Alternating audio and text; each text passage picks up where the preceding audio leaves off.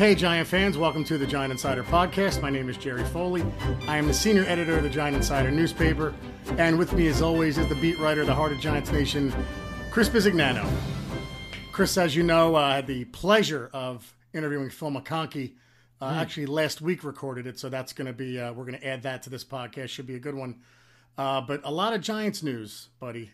First off, Nate Solder is opting out of this year, and I think you put it best when you said not a surprise. Yeah, obviously that was the one guy everybody was keeping an eye on. And look, everything he's going through with his family personally, and then, of course, with his son, there's no surprise. It's probably a smart move, no question about it. So he it's funny, like he came in, like everybody reported Tuesday, Jerry, and I reached out to somebody with the Giants and asked, hey, did Solder report? Right. And the person got back to me and said, well, we don't have anybody not reporting, so I guess so. Nothing I know of. And then about a half hour later, or 2 hours later, he must have came in, told the coach, whatever it was, or I think he put a statement. I'm not even sure he even entered the building. But look, it didn't. That's why I asked about him, because I figured he would. Right. And he did. And like a lot of other guys in the NFL, they're not going to take the chance. They have some kind of, medical condition, and they're not going to take the chance. You see what's happening in baseball, okay? It's spreading through one team. The Phillies had to cancel now because a couple of their people in their staff got it. The Marlins aren't playing to next week. The Phillies aren't playing next week. I heard real quick, I heard the Marlins got it at a strip club. I don't know, so, Sorry. That's something that these players, they can't be doing this stuff, while the season's going on or period, really. I mean, it's just very dangerous. Yeah. So baseball is becoming a clown show, to be honest with you. Every other day's team. I mean, Jerry, teams are shutting it down. What players aren't playing, and they continue to go on with it, whatever. So now football, like Joe Judge was on today with us, and they're stressing to the players, Jerry. You cannot put yourself in these situations, Do you think that, and I want to go back to Solder in a bit and the implications it has on the team, but do you think that the NFL will eventually adopt the bubble theory that the NBA and the NHL have? And I'm only asking because it seems like it's working. Yeah. Well, it's different, but I guess, like, what you mean as far as, like, say the Giants are not allowed to leave anywhere? Yeah, like keeping them all together. To the hotel, back to the field, back to the but they still got to travel, Yeah. It's just different because it's 53. You got to travel to another stadium. The basketball is playing on 4 different courts, and everybody's in the same area, right? Yeah, I didn't know if I don't see if the NFL can pull that off. I don't know. I don't think logistically they could. Yeah. They discussed. Obviously they discussed it, and they were like, no, they really can't. Right. So players are going to have to be responsible. A lot of guys have been tested positive in camps around the league, and then they're going to have to quarantine. And then everybody who's not positive, which most players aren't, they're going to have to go back to the hotel. Guys are all going back to their homes too, man. Yeah. In this training camp. So we'll see what happens, man. Look, the mask, the hands, wash your hands. Obviously not, being involved in a large party or, stuff like that, Jerry. Right. It's just tough because, you're talking about a lot of single young guys too. Yeah, right. It's not everybody in the NFL has a family with 3 kids saying, okay, I'm going to go home with my family and then I'll go to work next day. This is easy. This is easy for people like you and me. Well, what else am I going to do?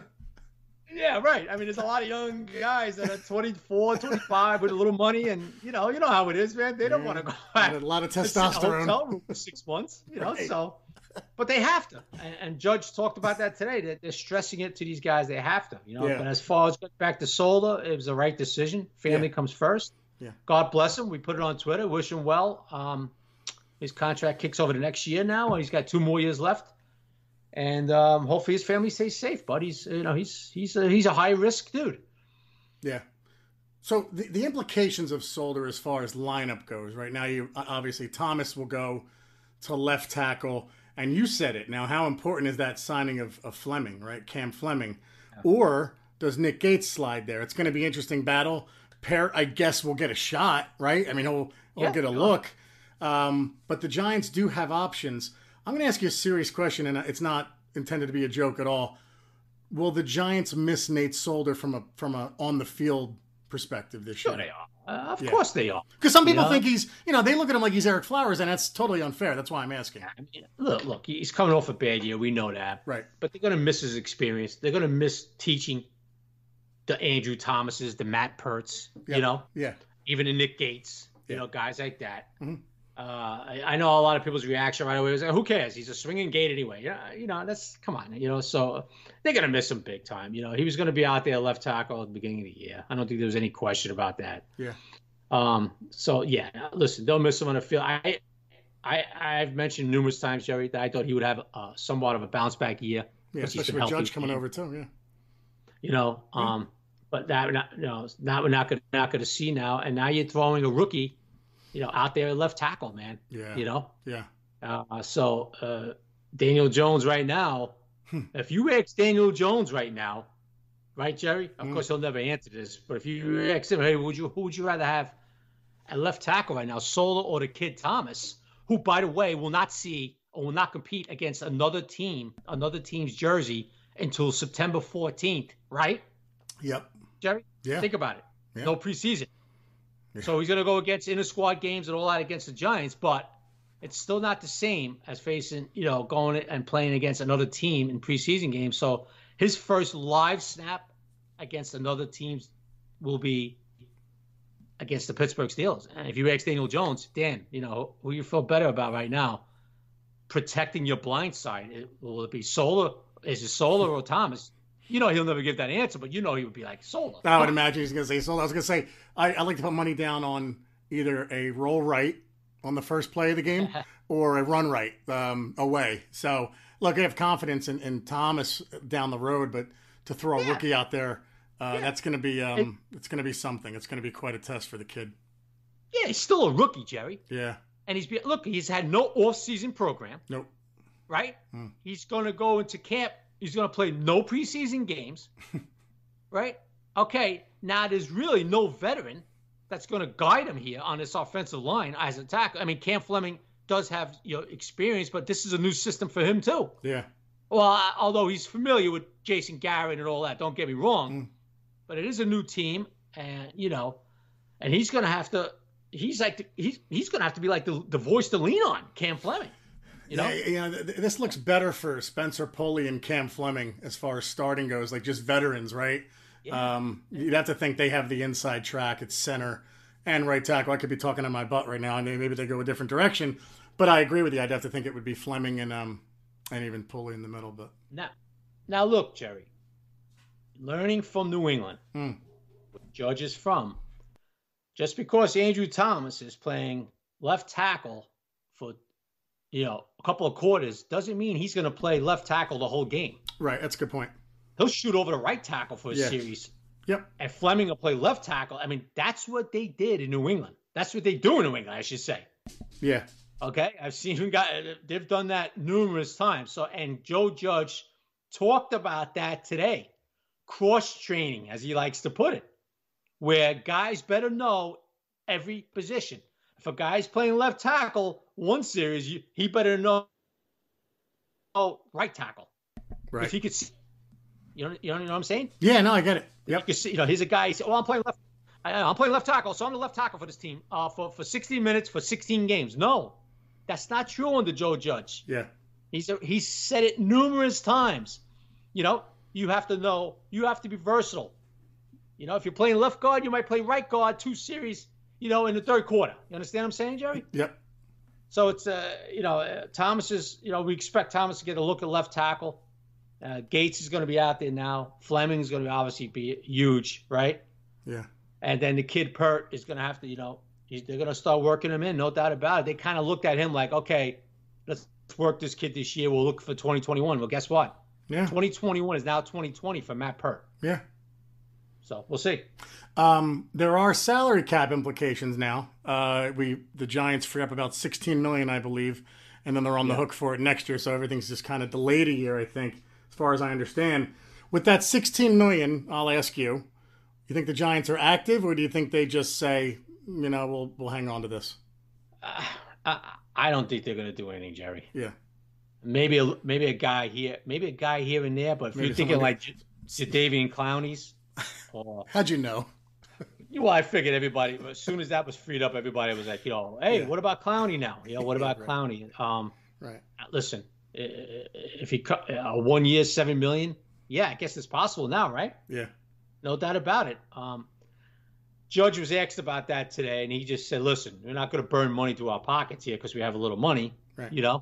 And we're going to do what's right for the organization, So I don't know what to take from that, but I don't get any feeling, any hint from the organization that, okay, we got this money, let's go out there and burn it, Right.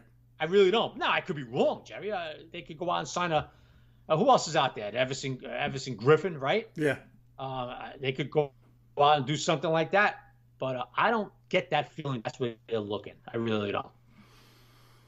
Interesting. You? No, I don't think they'll do anything. I think they'll sit back and wait to see who gets cut, and then they'll make a move. We all saw Graham Gano get cut, and if Giant fans can forgive him for breaking their hearts 2 years ago, I think will be a welcome signing, right? Especially after everything that happened with Roses, which is kind of the next point. Aldrich Roses getting launched, bud. Yeah, he got the axe. They went, like Judge said today, they went another direction with him. They thought about it. They assessed it, and they've decided to go into another direction. That's it. Now, Rosas is coming off a mediocre year. Sorry, when you said that, it reminded me of Goodfellas. That's it. There's nothing we can do about it. Well, that's it. And they thought about it, and they said, "There's nothing we could do." So they got him out. Yeah. They brought in Cannizzaro. They're going to bring in competition. Graham Gano, if he's healthy, could be a guy you can look at. There's some veterans out there.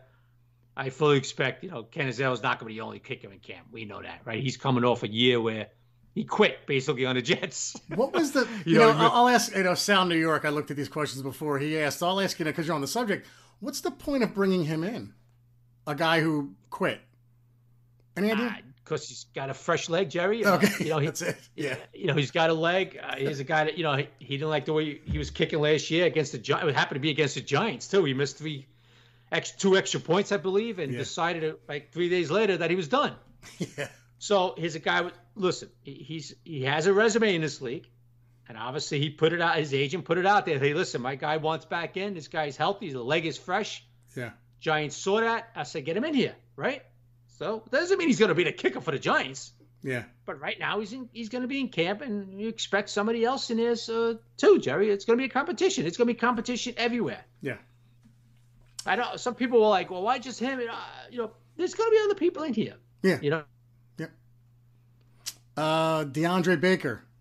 What's up with him? Yeah. The league put him on the exempt list, pending his legal issues. So, yeah.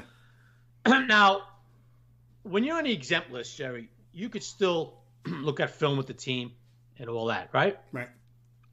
I thought, I could be looking at this the wrong way, but I thought it was kind of interesting. The Giants told him, you know what? We don't even want you around here, period. Yeah.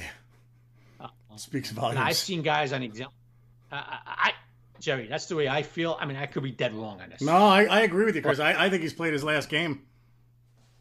I've seen other players go on exempt list over the years, and they were still allowed to, work in the facility. Yeah. And all that.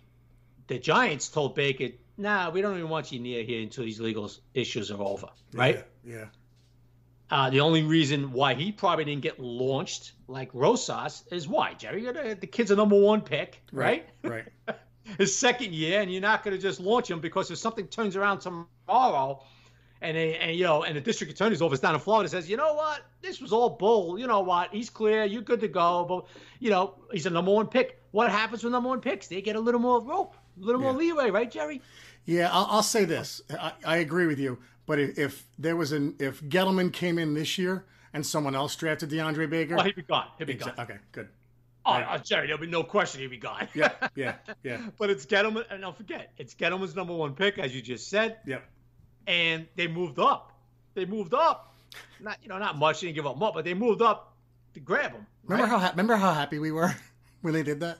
Yeah, I mean, he was being aggressive. A lot of people had him as the best corner coming out. I think it's funny. We hated the Jones and Dexter Lawrence picks, and we love the Baker pick. Oh well.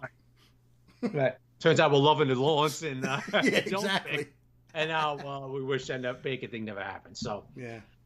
To me, that speaks, like you said a few minutes ago, Jerry. It speaks volumes. Yeah. That they kind of told Baker, who arrived from Florida on Sunday. Yeah. Getting ready for camp, and they told him, you know what, stay away. Yeah. Wow. So to me, that's not a good sign. His legal issues is not going away, Jerry. Right? If it was going to go away, folks, it probably would have went away a while ago. And it's important to note you've been consistent with that all along. You've mentioned that, and a lot of different media outlets and people said, don't jump to conclusions. This is, he's going to be innocent. And you said this is going to last a while. So kudos to you, Chris. Well, all I was saying is that it could. Just because his lawyer, first of all, his lawyer, Patrick Patel, is an NFL lawyer representing him. He should shut his mouth. Yeah. He's not stepping foot in a criminal court. All right. His other lawyer is Cohen, I believe his name, if I remember right. It's Cohen. Okay. The point I was making, Jerry, is that just because his lawyer comes out and says, "Oh, this is bull. This is bull. This will be over in 3 days. He's been extorted." Don't listen. That's just lawyer crap.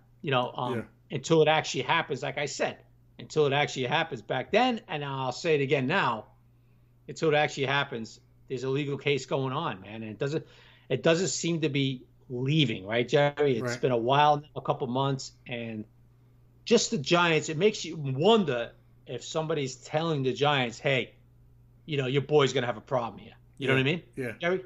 Yep. And they were like, get him away from the building. Why we even have him in his building when we know this ain't happening this year? That's the impression I got. It's the whole thing's a shame because he started to show the talent that was so enticing for the Giants towards the end of last year. It would have been great to see him work with a guy like Joe Judge, who seems to have a very strong attention to detail. It's just, it is what it is. The Giants are very deep at corner from a potential talent standpoint. They have a lot of names, but would have been good to see Baker come back and have this figured out. Real quick, the Zoom meeting with Joe Judge, anything of interest said or just what? Just basically the structures to the players, put themselves in good positions. No excuses. They're getting to know each other, but Judge says it. Said again, until they get out there and start seeing these guys under pressure, then I'll really know what they're made of. Yeah. I'm trying to think. Some other stuff. Just basic. Listen, he knows how difficult it is. It's a very unique, obviously, season for everybody, not just Judge, but Judge is a new head coach, so it's double whammy for him. Yeah. Talked about, Jerry, some inter squad games to try to evaluate these guys. Oh, nice. Yeah. Especially undrafted free agents. They're going to have a few of those because I think it's 14 paired of practices you're allowed after August 17th until September 6th, So they got to get a lot of work in, Jerry. Yeah. They're just basically just getting loose and acclimated and all that until like August 17th, man, Yeah. And then they'll start practicing, football practice, and they'll have that up until September 6th, and then they'll start going to game plan week and all that. So one guy asked an interesting question a lot of people are curious about do you think they'll quarantine Daniel Jones? Because why? Because he's such an important position, quarterback. Nobody wants to lose their quarterback, And Judge was like, well, we're going to be careful with everybody, So there's no plans just to say, okay, there's 53 on the roster. Oh, was it 55 this year? Whatever, 53 or 55, I forget now for this year. 54. I think it's 55, but I'm not sure. Yeah, on game day it's 55 now, right? Yeah. So, all right, so 54, you guys, just take care of yourself. But, hey, Daniel, you're coming with us. 4 guys are going to guard you. Go in the hotel room and don't move, If I'm Saquon, I'm like, wait. Why aren't you guarding me, right? I mean, it just lends itself to other guys wanting that protection. I would imagine. I'd feel that way. So, So he basically said, no, we're not going to do any special quarantine for any guys, Oh. And that's where they're at, man. Other than that, Judge was, pretty basic. What he, like he is. So, they're just getting to know each other, Jerry. Yep. He said today he's gonna have his first meeting when they cut it down to 80. But by August 16th they have to be at 80. Yeah. Wow. And then he's gonna, I guess, they're using the stadium. The Giants are using MetLife Stadium for this training camp, man. Nice. Locker rooms all over. They're using the lounge suites, everything. They're using they're lucky enough to have all the space, so they're spacing all these guys out. You know. Yep. So he'll have the first meeting with the team where he's actually in front of the team. Obviously, everybody's spaced out and all that. And he's talking to them. Of course, after the 80, they start practicing. More like football practices. They'll start hitting a little bit. Right. Like I just said, Jerry, inter-squad games, and he's gonna have to evaluate like that, man. Listen, it stinks, Jerry. It stinks because these coaches want to see you against another team, dude. Yeah. Yep. They want to see you against another team. Yeah, it's got to be frustrating. It's got to be frustrating for the coaches, man. Yeah. Because a guy like Dalvin Tomlinson, 4 years in the league now. Yeah. Yeah, everybody, look, nobody's safe. I understand that because it's a new coach and all that, but he's not going to have game intensity in a squad game. Yeah. Dalvin Thompson's going nowhere. You understand what I'm saying, Jerry? Yeah, right. Like, he's not going to have that Pittsburgh Steelers intensity against a Shane Lemieux. Right. You understand what I'm getting at? Yeah, that's a good point. Yep. So the point I'm making is, like, a kid like Shane Lemieux, right, is not going to see a game time or a live action intensity like you would in the preseason against some other kid on, say, argument's sake, the Jets, right? They play the Jets in preseason. Some other kid on the Jets who's trying to make a squad. You know what I mean? It's a really good point. And to what you said before, Andrew Thomas. Now, right, he's not going to see it either. These guys who are going to be an integral part of the starters, he's not going to see it. So guys like, Jerry, the undrafted free agents, the 5th, 6th, 7th round picks and all that, fighting to make a roster, dude. Yep. Just because you're a 5th round pick doesn't mean you're making a roster. Yeah. Now Andrew Thomas is making the roster. Right. Shane Lemieux, if he looks like, like he's and he can't block anybody, he's gone. Yeah. Doesn't matter because he's a 5th round pick. Yeah. What? No middle round picks get cut? What are you kidding me? Right. Right. So it's going to be very unique. And listen, it's like a college training camp, right? Judge said that today. This is like a college training camp, getting ready for the first game. You know, he's from college. Coaches are, a whole lot of coaches, and they're going to have to make it work, Jerry. But what's interesting to me? Not that I don't want to keep rambling on here, but no, go ahead. I could see some guys getting released from teams this year, Jerry. Mm-hmm. And then going on to another team and being very, very good players. Because you know what? They just didn't show enough in one camp, and they and I don't know about this guy. You know what I'm saying? Yeah, good point. Kid, some kids, man, the light goes on, man, when the game starts. I could see a lot of talent.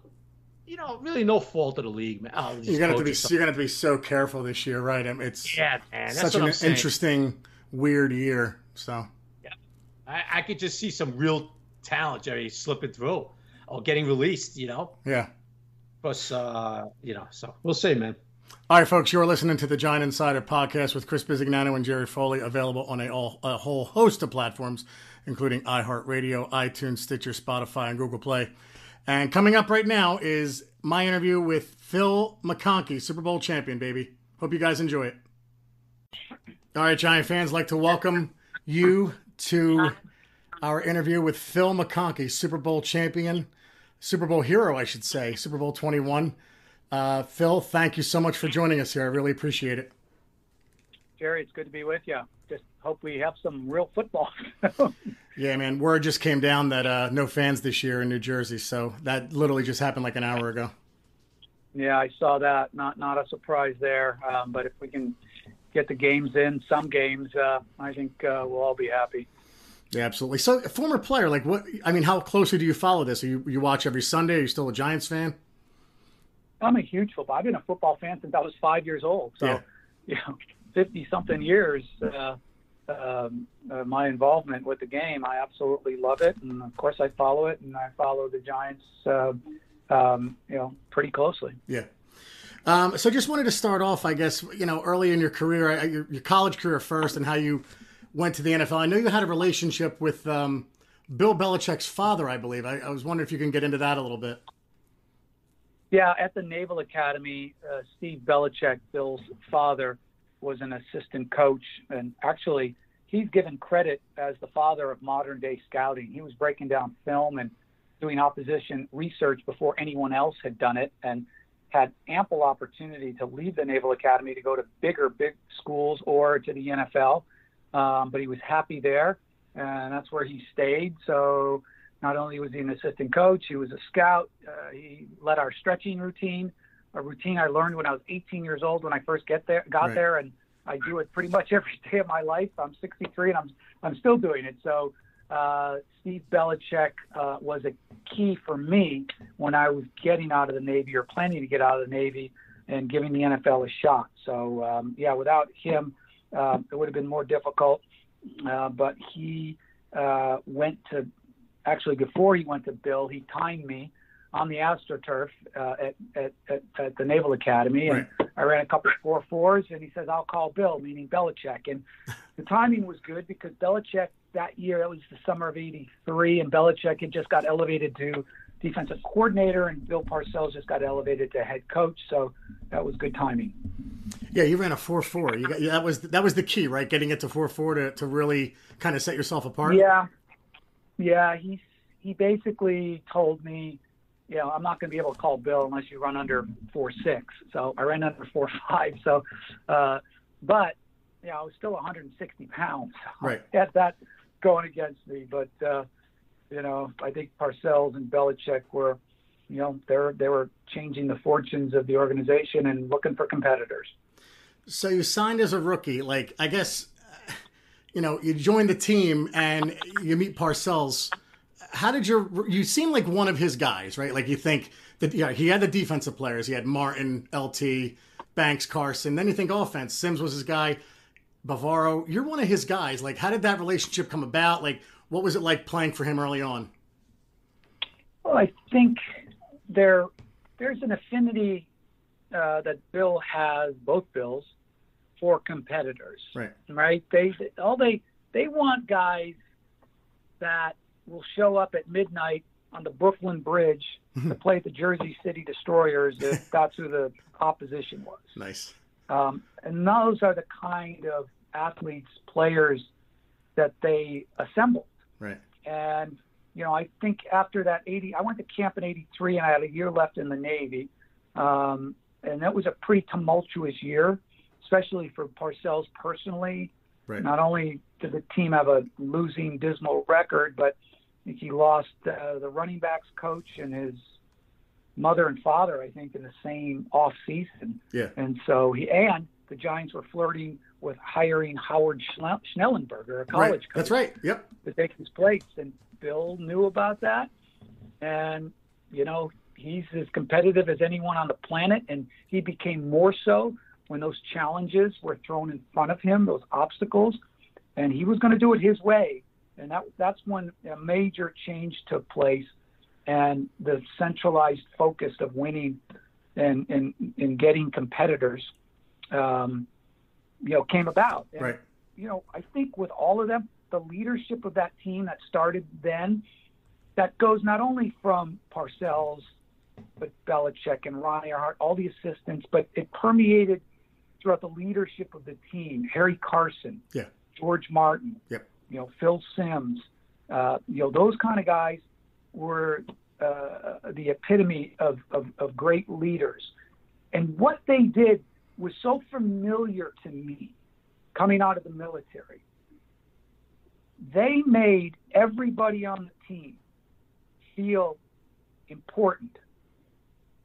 So for a lowly punt returner, the last guy on the roster, they all made me feel as important as Lawrence or as Phil Sims, the starting quarterback. Yeah. And it's hard for a lot of people to believe that. And when you make everyone on your team feel that they're important, as important as anyone, you get more out of people. Right. I was going to give everything I had, but because I didn't want to let them down, my coaches, my teammates, I got extra. I got more out of myself. You have more to give when you're doing it for the person next to you.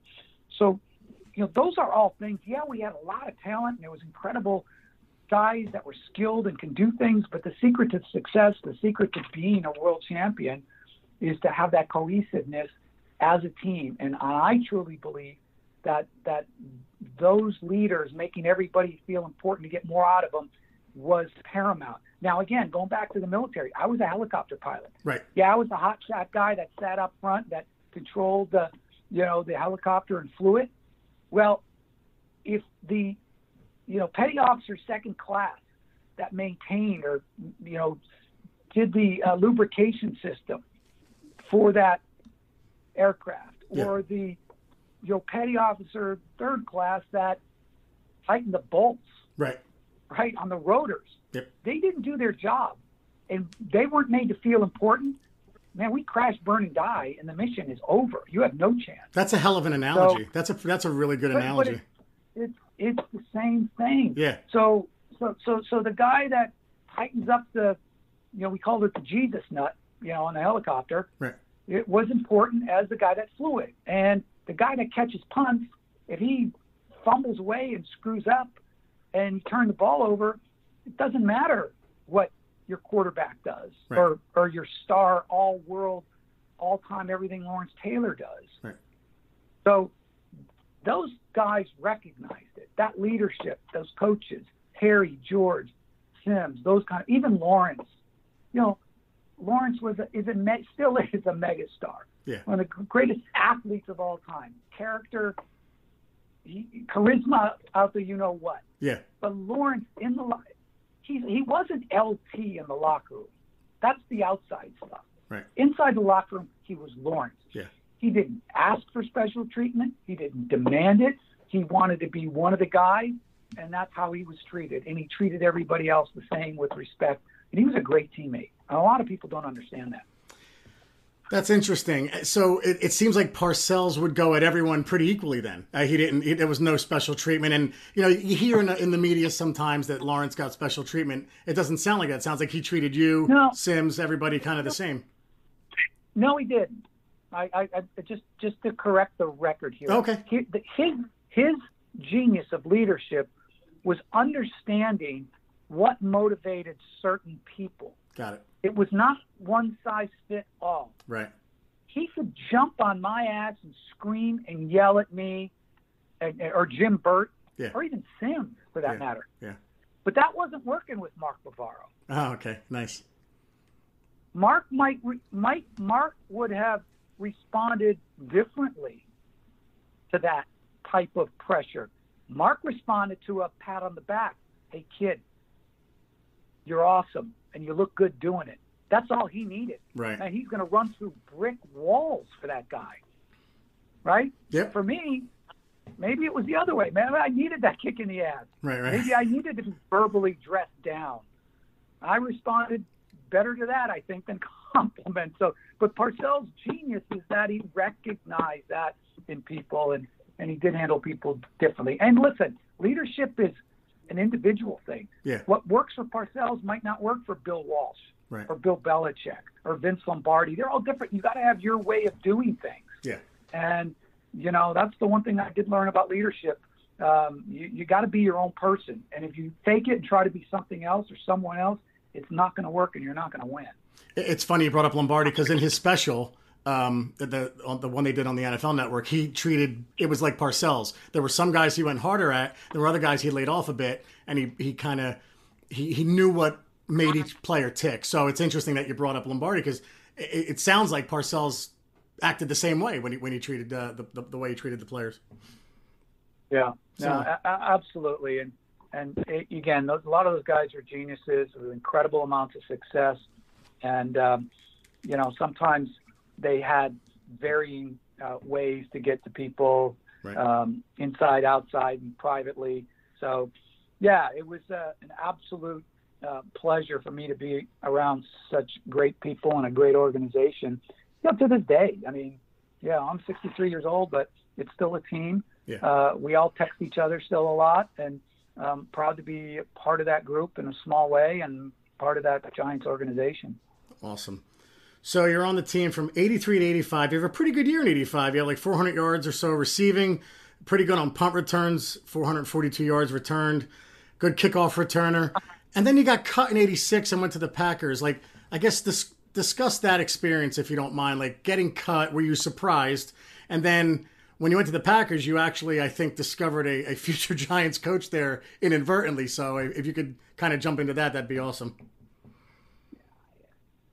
I can't say that I was ever surprised because my whole career, 7 training camps, 6 full years. Yeah. I went to every practice as if it was my last one. Oh, awesome. I mean, I was on the verge. Yeah. I mean, I was old and I was small. So I was expendable. So I understood, I'm one play away from practice. Some guys are season to season, career to career, season to season, right, game to game. Now I was practice to practice. Yeah. So that's an inordinate amount of pressure that I had on. Think about going to your job every day. If you don't do a good job, you're going to get fired at the end of the day. Think about that. So you get the most out of yourself and you respond to that pressure. And that's all I ever knew. It wasn't comfortable, but I got comfortable being uncomfortable, if you can understand that. Sure. So something I got used to.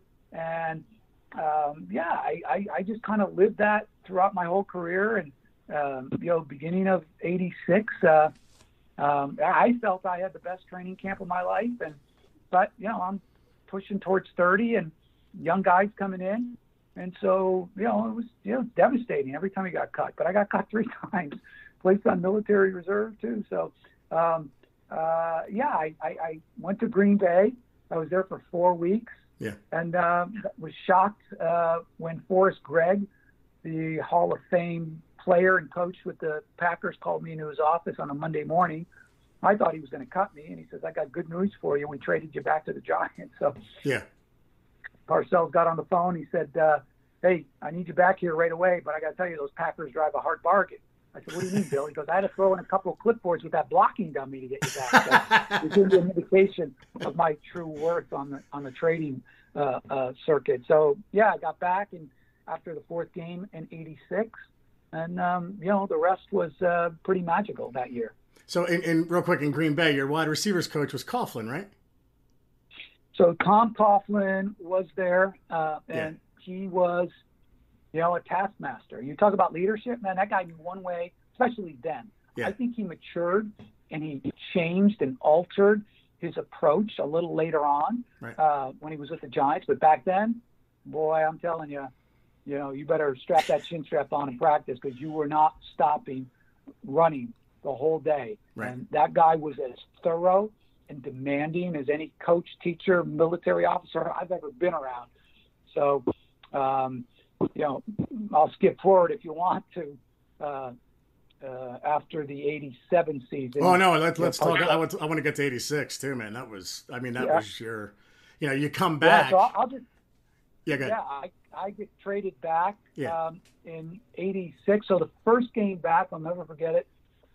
First I come back and I guess Parcells told the team that morning, and when he called me, he said those Packers drive a hard bargain. I said, "Hey, coach," because back then there was very little player movement. Right. There was no free agency, and yep, guys always thought it was better somewhere else. The grass is greener, kind of thing. Yeah.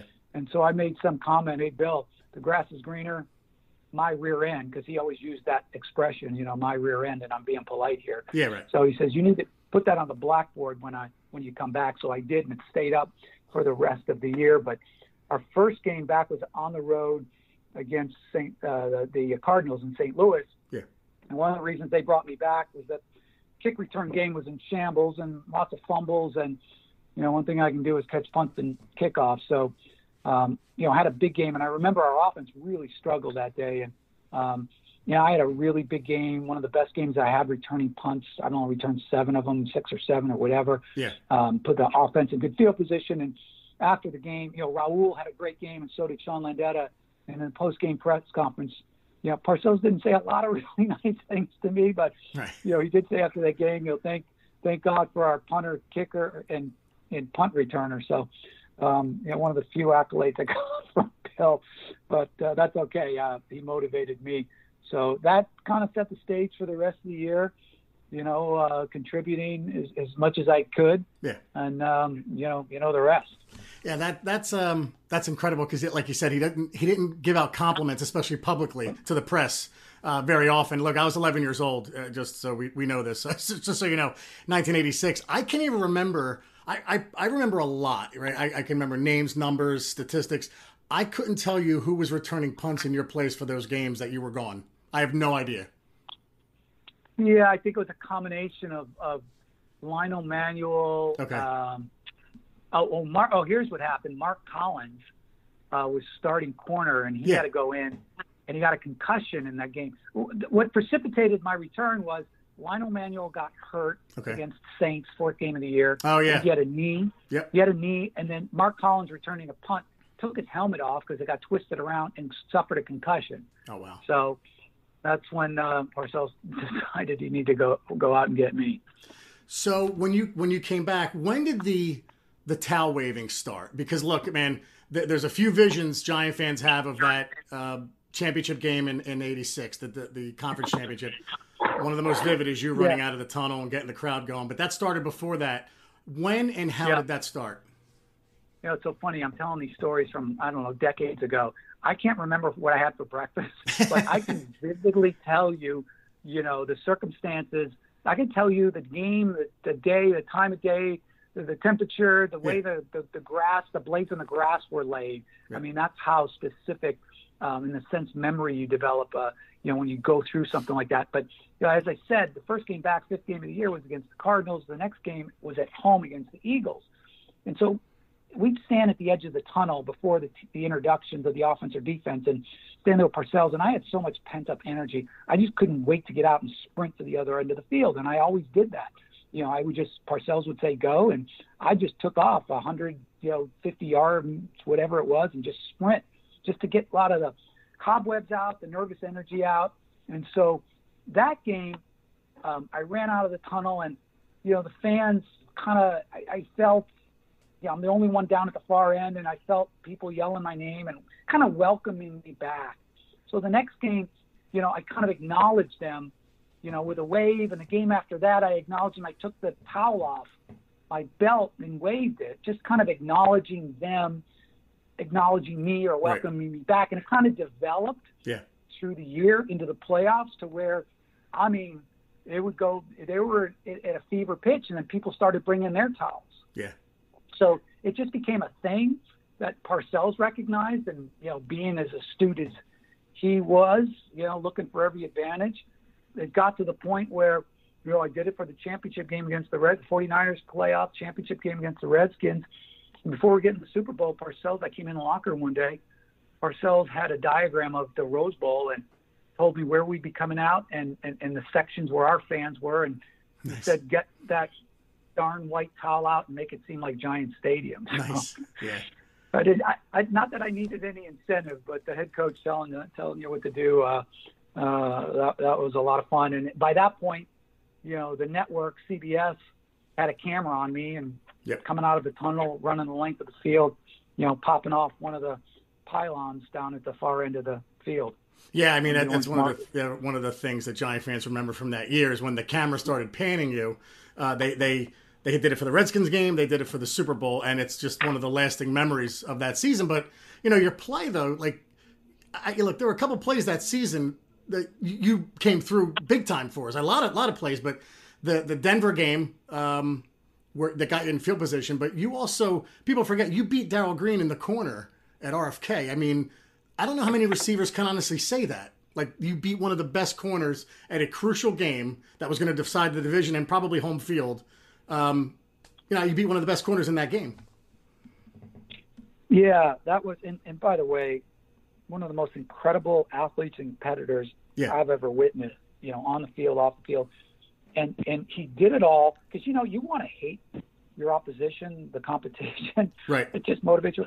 It was really hard to hate that guy because he'd get off the ground and you could block him or whatever, and he'd have a smile on his face. Right. Just an absolute wonderful human being. One of my favorites of all time is Darrell Green, but Yeah, I got lucky. It was a corner route. I was coming in from the left side. I think I came in motion. Yeah. I leaned to the corner. I broke hard to the post. He bit, went to the corner, and most guys would still be running to the post. His recovery was so unbelievable that he closed the gap in no time. I was just lucky Sims just, put it on a dime and put it in the perfect position because, Green had recovered, by then and really closed the gap. And it took a perfect pass to get us to, that was, I think, beginning of the fourth quarter to clinch the 14th game of the year, which basically clinched the division. Yep. Yeah, you had the big, like a 40-yard gain or so in the Denver game that set up the game-winning field goal for Allegre. And then, look, in the playoffs, you had a touchdown against the 49ers. The Redskin game with the Wind, the championship game, was that the toughest game for you, returning punts? That was really tough. A lot of games at Giant Stadium were really tough. Yeah. On the road, that one really stood out. I think the gusts were up to 50 miles an hour that day. Yeah.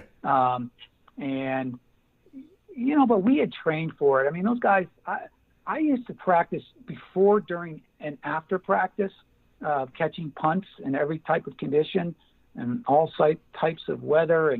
And Parcells would be next to me a lot. Belichick, who had been a special teams coach, Romeo Crennel, they were always there. And they critiqued me to the nth degree.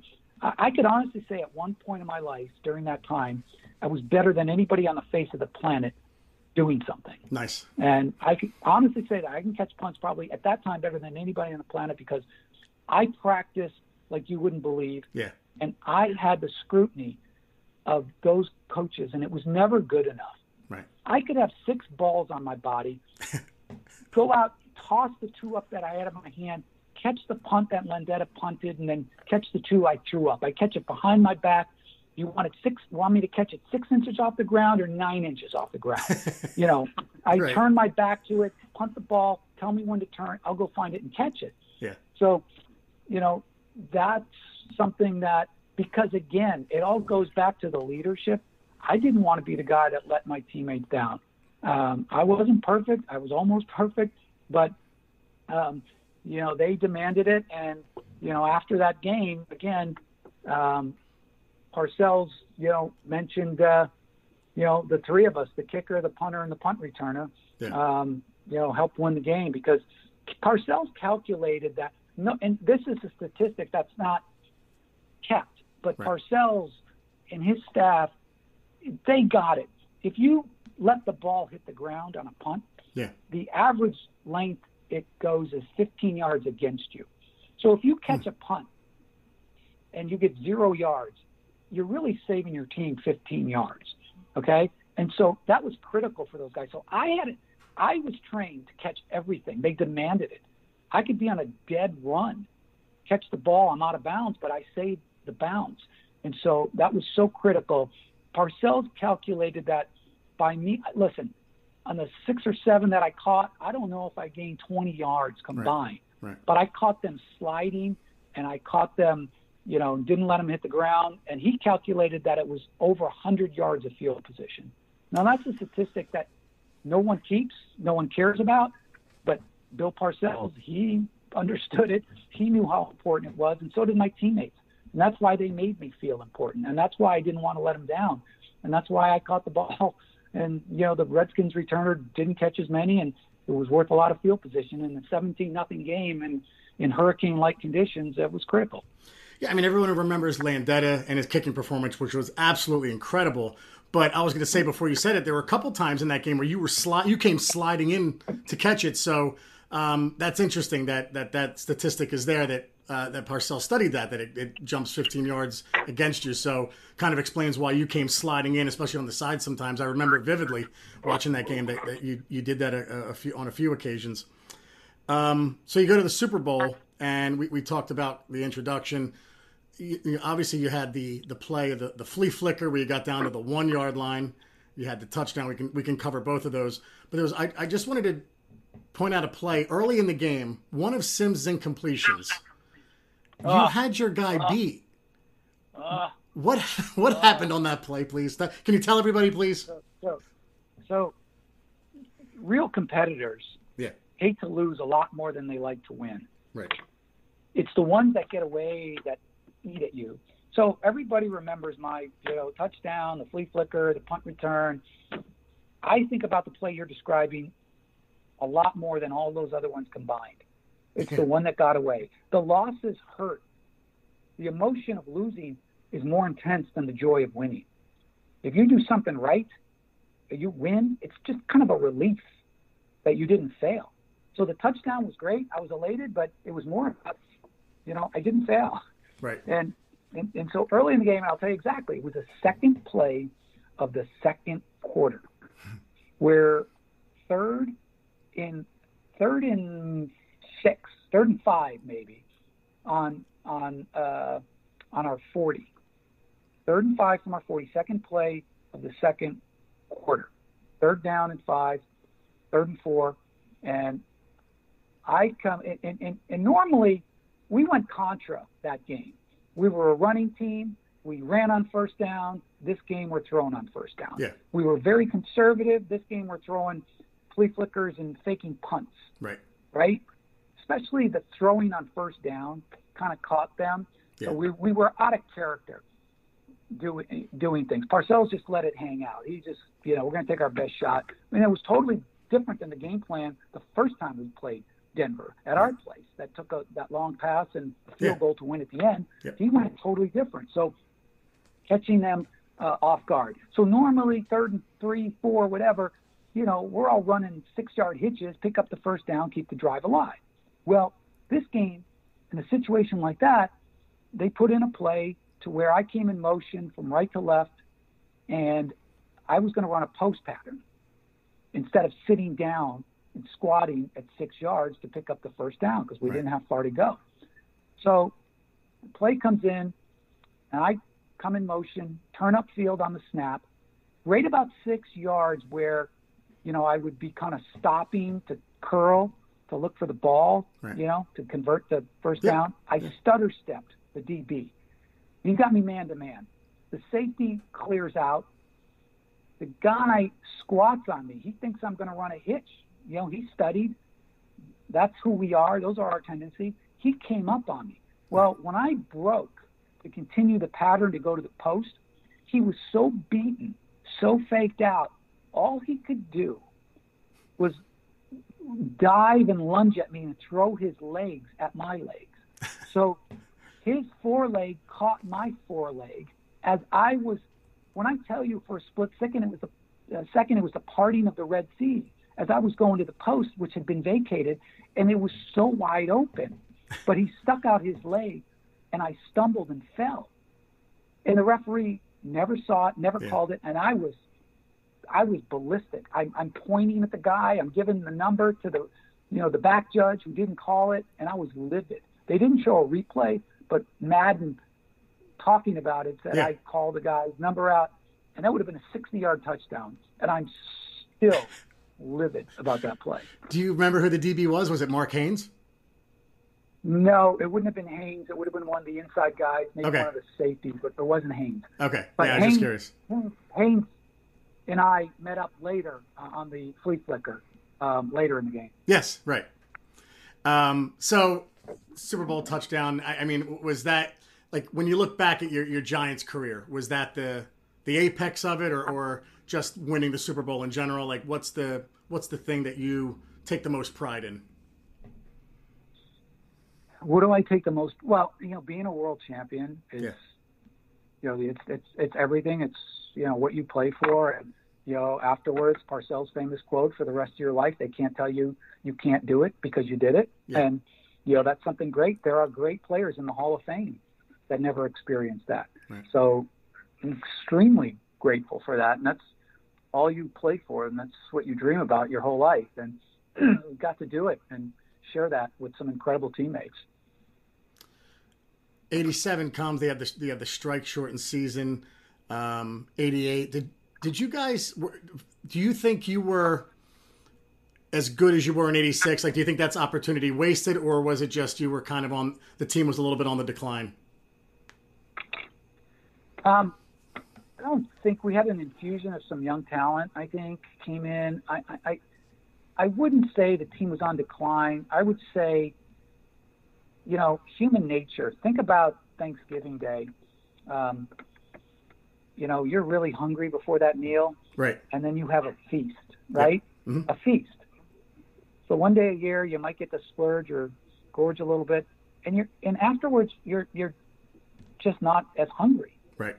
And the only thing I can think of is in the Super Bowl is, you're so hungry to get there and do it. And I think afterwards, it's human nature to be somewhat full after you feasted. Not that you're not trying, not that you're not, but, I think sometimes you think you're doing the same things that got you there. And, sometimes you think you fool yourself. So it's why it's so extremely difficult, to get back. So I think that as much as anything else, the strike threw off our timing and a couple guys injured. And listen, you got to be really good to win a Super Bowl. You got to be somewhat lucky too. Yeah. So, strike, a little bit full, some things maybe not going our way, and that was a struggle. That was difficult. So that brought us down pretty quickly that year.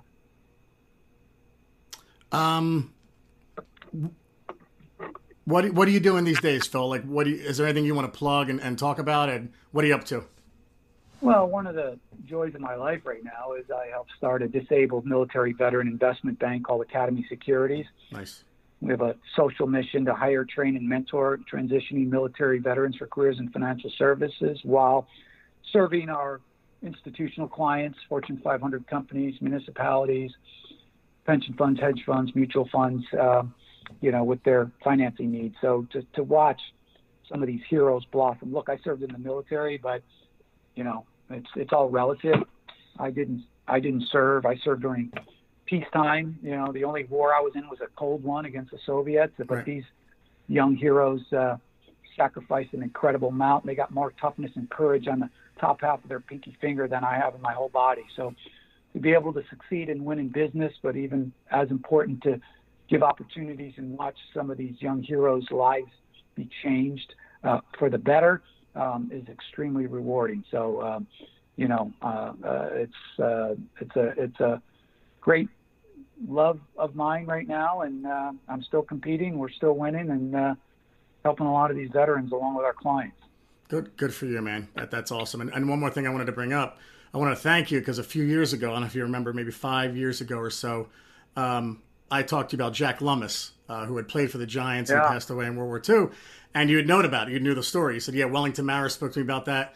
And I sent a letter to John Mara. You followed up with that, I believe, with a phone call to John Mara. Yeah. And then he's in all of a sudden in the Ring of Honor. So, kudos to you for helping that process along, man. Well, I was a tiny part. I think it was already on John's radar, and his dad being a World War II Navy veteran, I know that helped too. So deserving. What an incredible story. Yeah. Honored to wear the same uniform as Jack Lummis, that's for sure. Yeah. Phil, thanks so much, man. Really appreciate your time. And then just from a personal standpoint, I wanted to tell you, my father used to take me to your restaurant in Flemington on Monday Night Football back in like 87 and 88. So I'll never forget that. You were such a good host, man. It didn't stunt your growth? You didn't get sick? That was awesome. Loved it, man. Used to have the hot dogs at halftime. All right. Fun stuff. Yeah, that was fun. Long time ago. Yeah, absolutely, man. Thanks so much for your time, man. Really appreciate it. My pleasure. Good to talk to you, Jerry. All right, Phil. Take care, bud. Yeah, bye-bye. All right, folks. You are listening to the Giant Insider Podcast with Chris Bisignano and Jerry Foley. We are available on a ton of platforms, including iTunes, iHeartRadio, Google Play, Stitcher, and Spotify. Chris, is it question time or what? What do you want to do here? Get to the questions? All right. Yeah, let's do some questions. Yeah. All right. Let's see. We'll start off with Oscar Nieves. Your gentleman for the day. What do you do with the extra money? Do you hold it, sign edge rusher, or sign a center? What would you do? Oh, I would probably not spend it. I would probably hold on. Yeah, I probably would. Yeah, I mean, it's not like the Giants. You want your boy Connie? No, how about you? Yeah, I would go get Clowney. I think this season's so watered down. because of everything going on. I just think it's. I went from thinking that a team like the Eagles are going to just waltz into the division win this year because they've had their. Not only are they talented, but they've had their coaching staff for a while. They have an advantage. But I just think this is such an off year that anybody who gets hot quickly could make some noise. I don't know, man. I would do it. I would go get Clowney. I know, but I'm 100% biased here. Yeah, well, that's your guy. So, Tom, you'll be an aggressive GM and go out there and try to get him. Yes, I would. Tom at TomLap66. What impressed you the most about the Zoom meeting, Chris, that Judge had? Love the podcast. Peppers was a great guest. Number 89, Bavaro. Yeah, I don't know if he'll come on. He wasn't always talkative with the media, but we'll do our best, Tom. Anything impress you with what Judge had to say today, Chris, or no? Just the usual no excuse mentality, Jerry. Yeah. Listen, we don't care what we're dealt with here. We're gonna make it happen. Right. The players understand that. You kind of get the feeling the Judge is installing that no excuse mentality. Yeah. In the players' mindset. Yep. Don't even think you're gonna come in here. We're gonna get smoked by the Steelers, 35-0, and go around. Well, you know what? Training camp was different. No, that's not the way it works here. Good. So yeah, that's what's impressed me. The organization, you could just tell he's just so organized. Yeah. Jerry. Yeah. It's going to be, I want things like this, and this. That's what it seems like to me about Judge. Yeah. I'm going to want it my way. I want it this. Not in a bad way, just like a very organized way. Yeah. And no excuses. Yeah. Hey, you come to play football. That's what he wants. Yep. And if you're not coming here to play football, then go ahead and go home and watch Seinfeld episodes or something like that, because he's not going to stand for it, Jerry. Nice. That's good. It's refreshing, I think. Yeah, it's nice. Big Blue VCR, one of the best follows on Twitter. With all this time in the offseason and going back through old highlights, it was glaring how much Parcells used his special teams for tricks to flip momentum. With Judge as a former special teams coach and coming from that coaching line via Bill Belichick, should we expect to see that in 2020? Big Blue VCR is a guy. He doesn't just add great Twitter content. He always asks pretty good questions. That's a good one. I mean, do you get the sense of that at all from him? Like, could you see that, like, trick special teams plays or a fake punt here and there? Yeah. Oh, yeah. Yeah, no doubt. Yeah, Belichick does it, No doubt. Yeah. No doubt about it. Don't forget where Belichick came from. Parcells, right? Right? Yeah. So, yeah, I could definitely see that at a Judge. No question. One of the things with the Pepper Johnson interview, I don't know if... Jerry, just quickly on that, before the Pepper thing. Yeah. I think that's something McGahee wanted to do the last few years. That Shermer kind of shot down. Oh, yeah. That's the impression I got being around McGahee. Yeah. Yeah. I think that's something he might have, during the week game planning. Hey, what about this situation? And Sherman, no, we'll punt. Such a gambler. I'm 29th ranked defense. I'll stop him. Don't worry about it. Such a gambler. Awesome. I'm sorry about that. But no, I do expect to see some of that. Yeah, let's go. Go ahead, Jerry. That's great.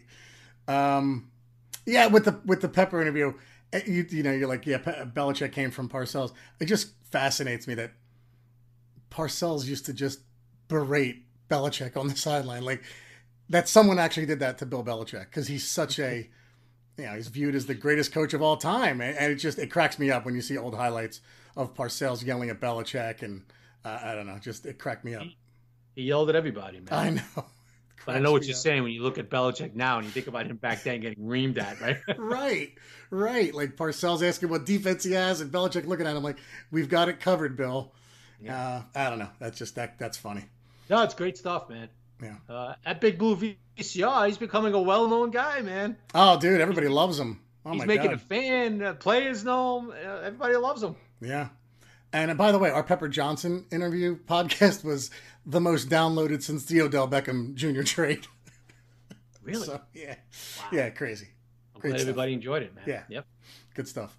Giants Carb Crush. Hi, Jerry and Chris. With the expanded roster on the practice squad, should the Giants seriously consider carrying an extra kicker, punter, and possibly a long snapper in the event of a possible positive COVID test a day or two before the game? Keep up the great work. Yeah, I expect that fully with Good the question. 16 practice squad, no doubt. Yeah, it's a good question too. Yep, I expect you have a little more leeway to do stuff like that now, right? Yeah. So I expect that. Guy's bringing it this week with the questions. Javier Burgos. No, it's Javier. He always has a good one. Yep. We already know Joe Judge. I'm sorry. We already know Joe Judge already has a free pass this season, with or without the COVID-19 pandemic. Oh, this is a good one. How about Dave Gettleman? Hashtag Buffoon Crew. Mm-hmm. Javier. Oh, that's a good one. Somebody actually asked Judge about that today. Do you think it's like a free pass type of year? And he wasn't happy with that question. He was like, no. Do you think Gettleman gets one? No, I don't think Gettleman gets one. No. Because if it's his roster, Jerry, on the field. Now, I'm not talking about 8 guys getting COVID and then 8 practice squad guys are playing 1 week or 2 weeks. You know what I mean? Yeah. I'm talking, and you got to remember something else, just quickly, Jerry. I don't want to bounce around, but if a guy gets COVID, right? Yeah, bounce around all you want, dude. Go ahead. And no, say a guy gets COVID on the Giants and he's out 2 weeks, and he has no more symptoms. That doesn't mean his body still feels right. If a guy gets COVID, he might be out for 8 games, dude. Oh yeah, sure. So many guys that you're negative now, but you know what? They feel sluggish. Right. They're not as strong. Right. So, the only way Gettleman, I mean, if it's his roster on the field, it's going to be his ball of wax, But, Jerry, to get into this again, Daniel Jones progresses, right? Yep. And he looks dynamite and looks really good. I'm sorry, folks. And, Gettleman, he's not going anywhere, man. Yeah. Yeah, you're right. It's going to have to be a collapse of epic proportion with the talent that he drafted that went backwards big time. Yeah, you're right. Of course, he put together those 2000, especially the 2007 team, with some really good free agent acquisitions like Plax, O'Hara, McKenzie, made draft picks. Some guy, OCU Manura from Troy State. Like, who the hell's he? But he's known for the Eli Manning trade, right? And it's going to be the same with Gettleman, right? Like, you are judged by your Daniel Jones at number 6 overall pick. And how's that going to work out? So it's a astute point by you, because he's going to be judged the same way, of course, he was. How's the quarterback doing? Did he bring you a championship? That's it. Mm-hmm. So yeah, and don't forget he took not a chance, but he drafted Barkley, and so he's got a lot of young talent in here. Whether or not that progresses, we'll see. But listen, the bottom line is Gettleman is like handcuffed to Daniel Jones. Yeah, right. He is. Yeah. So, what was it? 3 years ago, the Jets drafted Jamal Adams and could have had Patrick Mahomes. So I just wanted to throw that out there to see how that was working out for him. All right. Wow. Sorry, but hey, gotta call him like you see him. Robinson's not gonna be happy with you. Your little jet shot. A little one, small one. So, easy peasy at Easy AESQ. As a Syracuse grad who started really following the Giants in '86, Joe Morris is one of my all-time favorites. Which other Giants have been so exceptional for relatively short periods of time, regardless of why they eventually fell off? Yeah, dude, that's a good question. The first one that comes to mind for me is like Victor Cruz, Hakeem Nicks, guys that fell off because of injuries. Defensive side of the ball. I always liked Greg Jackson, right? Didn't seem like he lasted that long. Seahorn. There's a ton of guys that fall into that category. Jerry, the number 1 pick, Kenny Phillips. Yeah, that's another one. Kenny Phillips. Yeah. I mean, Aaron Ross had some good years, and all of a sudden, boom, he was like, yeah, right. Yep. Yeah. There's especially football, because it's such a physical sport. There's a lot of guys like that where they just they're good for a couple years and then you never hear from them again. So. Matthew Mazzuchetti, relative of yours, buddy. Do you think the Giants will ever agree to be on Hard Knocks? Probably not. I mean, Mara's always been against it. I can't see Joe Judge being like, oh yeah, sure, I'm cool with this. Yeah, I can't see Joe Judge. Unless 8 years from now, Mara hires John Gruden. No, I don't see it happening. Yeah, and it's just not the Giants' way. Right, it's just not. It really isn't.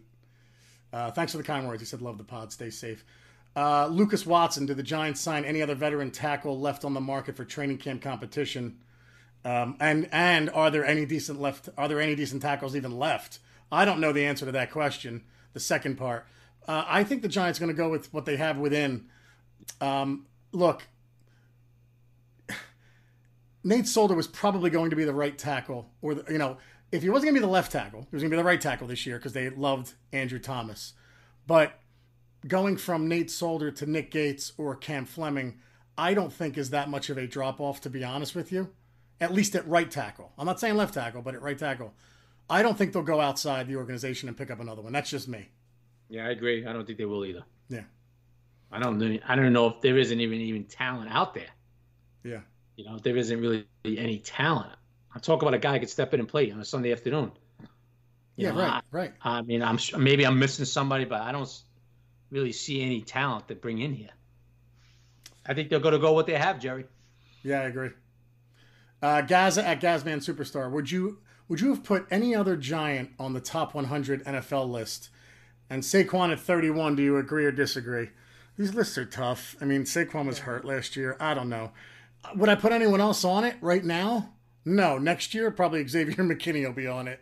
But a top 100 right now? How about that? Yeah. Top 100? No, I don't see anybody besides Saquon. Yeah, me neither. You know who, Jerry? Now, I know people are going to be like, oh, come on, Chris. But if he stayed healthy last year, I think Evan Ingram might have been on it, my man. Yeah, it's another one. The numbers he was putting up until he got hurt. Yeah. So I'm going to say, I know people are going to be like, yeah, but he's never healthy. Okay, I get it. Yeah. 16 games, Evan Ingram, he's the top. He makes the top 100. Yeah, I agree. Yeah, probably. Because he's just so talented. Yes. Kind of hesitated. I don't think you really agree with me on that one. No, I agree. I definitely agree. I do. He's got to be healthy, though. That's it. No, that's what I'm saying. He plays. Yeah. Don't forget, Jerry, the pace he was on last year. Yeah. When he got hurt, right? Yeah. He was on pace for 80 catches, the whole deal. I mean, has there ever been a Giants receiver / tight end aside from Odell who's ever looked better in practice or in running routes? Right. I mean, there's a video somebody put out, some company put out of Daniel Jones throwing to Saquon, to Sterling, and to Evan Ingram. You just look at Evan Ingram like, oh my God, please stay healthy because you're going to be so good.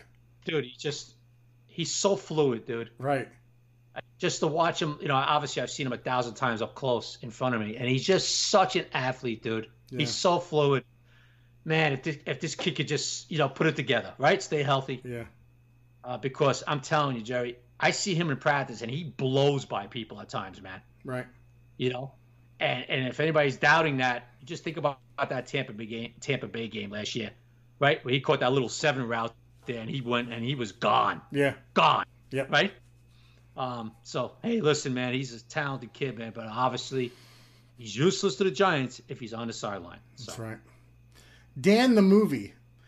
As a follow-up to the great Pepper Johnson interview, can you give us the inside scoop on that shakeup that Dan Reeves made when he came in? Both Pepper and Bart Oates had good years after they were let go. Here's a 93 article. Yeah, we could do that with another guest. Like, I would love to ask Banks about it, if you can get Banks on. If we have Bart Oates. That's a question we could ask because we haven't really delved into that too much, right? Yeah. I'd rather have somebody on there that was right there. I mean, Otis Anderson was honest, forthcoming about it when he said, I don't know if it's just something with the Cowboys, but he really was unhappy with getting cut. Oh, absolutely. He felt slighted. Yeah. I mean, I don't think he made any bones about it, right? Yeah. With us. Yep. So. Champagne Coopy. Hot take. Danny Dimes is top 5 in touchdown passes this year, and Slayton is top 10 in touchdown receptions in the league. Opinions might be a buffoon for this. LMAO. What do you think, Chris? Well, you think Daniel Jones can finish top 5 in touchdown passes and Slayton top 10 in receptions? I'm not going to go with Slayton. And then I'm not going to go with Slayton, but Jones top 5? Top 5 touchdown passes. Nah, I'm not going to go with that either. Nah, I mean... I'll give you top 10. I'm not going to go top 5. Yeah, Mahomes, Lamar Jackson, these ridiculous offenses. Drew Brees. Come on. Yeah, it's going to be tough, man. I don't think you're a buffoon. Jerry, did you hear me? Drew Brees. I know. Your boy, Drew Brees, Mr. Dome. Yes. 2 more. Noreen Schmidt. Hey, guys, if Snacks decides to play, would we give him a look for a 1-year deal? No, we got Big Dexter. We got Leonard Williams. I hate to say it because I always loved Snacks as a player, but no reason for Snacks. Now, you know what? I'm going to go 2 more after this now because somebody said it's their first tweet ever. Danny B at 68 Danny B. Big fan of TGI. Thanks, man. My first tweet ever. Intrigued by options in the secondary. I would give Bradbury, Peppers, Love, and McKinney the most playing time. Rotate in Beal, Ballantyne, he's shortening the names, that's why I'm struggling, Holmes, and move all players besides Bradbury around based on down and distance. How would you go about deploying our chess pieces? Well, I think you have Beal. You have Beal on the outside, right?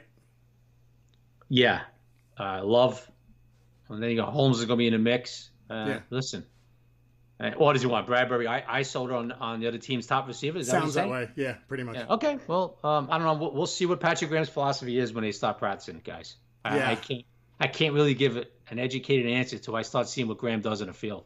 I know this should be Chris's line, but I just want Julian Love out there as much as humanly possible, whether it's as a third safety, as a slot corner, as an outside corner. I want Julian Love out there. Kid's a playmaker. So there you go, Chris. Well, but Jerry, look, these guys are going to be in different roles every week. You hear me? Yeah. That's versatility. That's what Judge believes in. Yep. That's the systems he came from.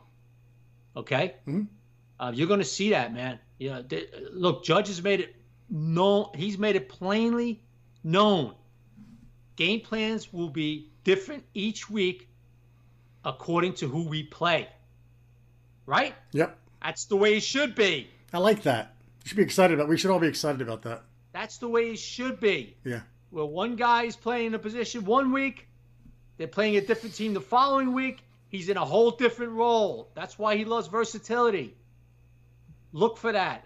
Look for that this year.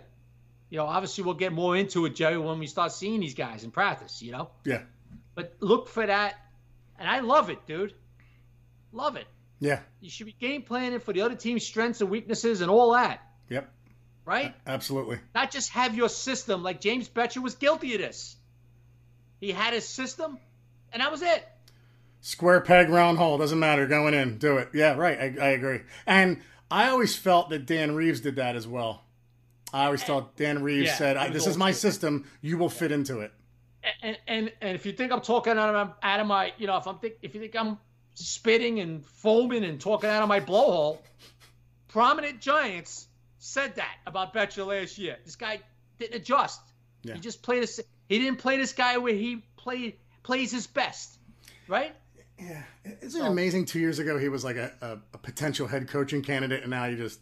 Without question. He was a rising star in the league. Oh, my God. But Jerry, look, he's not the only guy. No, I know. He'll be back. He's pretty smart. He's a smart guy, Jerry. He's a smart football guy. Trust me.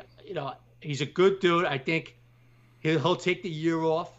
He'll come back as a something, right? Not as a coordinator, I'm sure. Right. All right?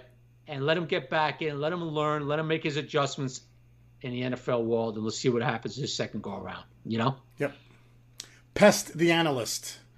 With there being no preseason, how sloppy do you think play will be around the league, and how long will it take for teams to get crisp? #Buffoon Crew. I'll let you take that. Well, Jerry, it took about 3 weeks for teams to get crisp with the bull crap preseason snaps they were playing the last 3, 4, 5 years. So that's a question for you. Just imagine this. Will it even affect at all? I think it's going to be even worse. Do you? Okay. I only ask because it's not like they were playing before much. I mean, I don't think it's going to be dramatically worse, Jerry. I think it's going to be slightly worse, though. Yeah. I think it's going to be, I really do. I didn't like the crap I saw in the NFL the first 3 weeks, 2 weeks, the last 3, 4, 5 years with these guys. Oh, we're not playing this guy. We're not going to play this. You know what I mean? Yeah. Now they're mandatory. Now they can't play him. I think it's gonna hurt the first 2, 3 weeks. I think it's gonna be even sloppier than it's been. Yep. Right? Yep. All right, 2 more for real personal questions. Jerry Gordon, what was the first New York Giants season you remember where you became a real fan? Mine is '97 with Armstead, Strahan, and Sehorn. I've been hooked ever since.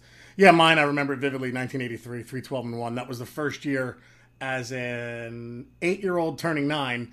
That I sat in front of my TV with my dad and sister and watched every single game. They were horrific. The defense was great. Scott Brunner was terrible. Some guy named Bill Parcells was the first-year coach, but I remember that year being the one where I was hooked every week. So, how about you, Chris? If you remember a specific season, I mean, you used to you had season tickets, so I I was there in the 70s, man. Oh my God bless you. The first year I was hooked, probably my dad, probably around 76, Jerry, 74, 75, right around there. Like that's a you're so. Let's see, I was born. Let me think. I was born in 66. I had one bad year of them before they got good. You had several. I'll tell you exactly what happened. I can remember this, Jerry. Yeah. I was born in 66, so I say around 74, 70, whatever it was. Whatever Staubach was the man in Dallas, which was the mid-70s, right? Mm-hmm. The Giants we were in Giants Stadium, and I was a fan, but this is what really got me totally hooked, where I was like a buffoon every week, Right.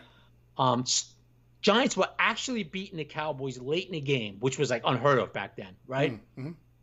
And the Cowboys get the ball on their 20, like with 2+ left, and the Giants are up by 4 or 3, whatever it was. I don't remember. I was a little kid. Yeah. And my father looked at me and he says, "We will lose this game." And I said, "They got to go 80. No, what, Jerry? It had to be 4, because I remember saying they got to go 80 yards and 150, whatever it was, right?"